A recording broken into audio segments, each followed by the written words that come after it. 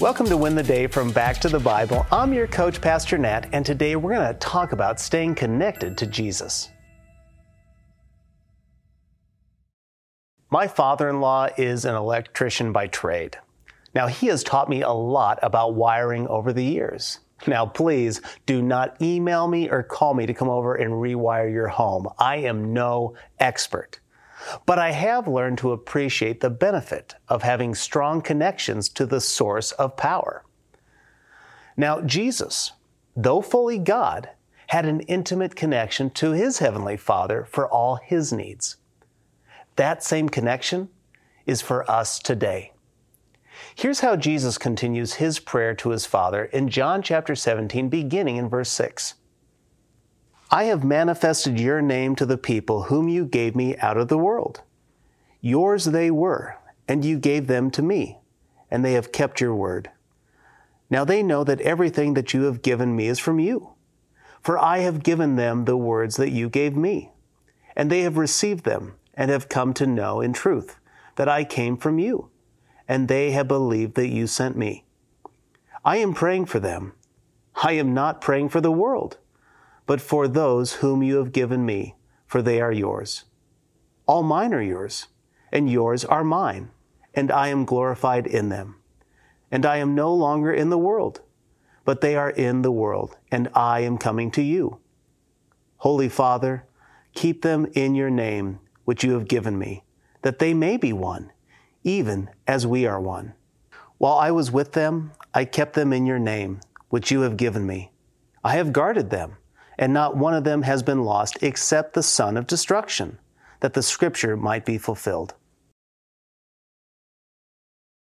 Jesus Christ was the visible representation of God to the world. Paul wrote in Romans that Jesus was the icon, or the exact representation of God to the world. You see, his life was proof of God's existence and his love for the world. Jesus manifested God's name to the world as a whole, and especially to the disciples that Jesus refers to here. And then in verse 8, he says, now they know that everything you have given me is from you. You see, friend, God is the giver of all good things. According to James 1:17, that's what he says. And though fully God, as Jesus is emphasizing in verse 10, he was still fully dependent upon his Father. How much more so do we need that connection to God for all of our needs? This includes our salvation. That's why Jesus says in verse 11, and I am no longer in the world, but they are in the world, and I am coming to you. Holy Father, keep them in your name, which you have given me, that they may be one, even as we are one. Too many of us disregard God's offer of provision. When we get saved, he becomes our Heavenly Father, and he will provide us exactly what we need. When Jesus saves us, he provides us peace with God forever. He transforms us from enemies to his beloved children.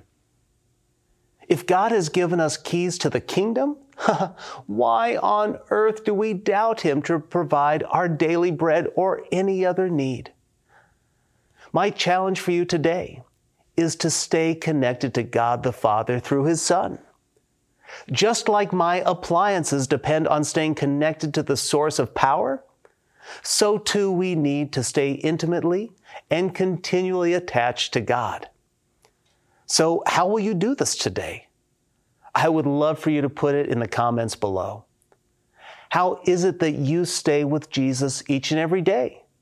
Please share and encourage with each other. God offers us everything we need through his Son because he loves us. So let's stay connected to the King, who is our provider and our source of salvation, power, and peace. When you do this, friend, you will win the day. Hey, I hope you enjoyed the message today. If you'd like to go even deeper, join us in Go Tandem. Go Tandem is our spiritual fitness app to help you move closer to Jesus each and every day. So download Go Tandem on your mobile device. Oh, and by the way, This service we offer is at no cost to the user or even to the churches who benefit, but it does come at a real cost. Would you consider partnering with us at backtothebible.org? That's backtothebible.org.